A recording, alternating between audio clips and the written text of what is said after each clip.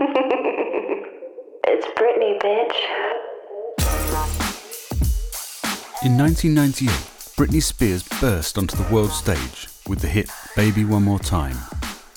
The following years would see her become the most recognisable pop star in the world.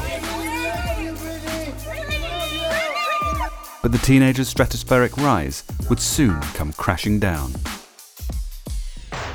I just don't like it when you get in my way of my pictures. I'm a person just like you. We will turn now to the story that is burning up the internet. Britney Spears. She's bald. Britney, why you touch her hair like that? Go fuck yourself. I think anybody who's doing well in the public eye or whatever, there's always going to be a shift because people don't want to see somebody happy all the time. The same paparazzi and media machine that had built her up was ferocious in tearing her down. Amid a media frenzy, the 26-year-old pop star was brought by ambulance to a Los Angeles hospital from her Beverly Hills home. Spears was taken Britney was put under conservatorship by her father and a team of lawyers and financial advisors.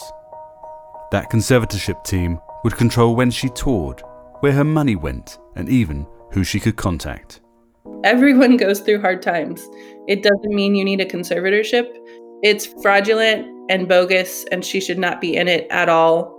It was more than a decade later that the public finally was made aware that this conservatorship had not been temporary, and her father had been controlling her life and money for the majority of her career.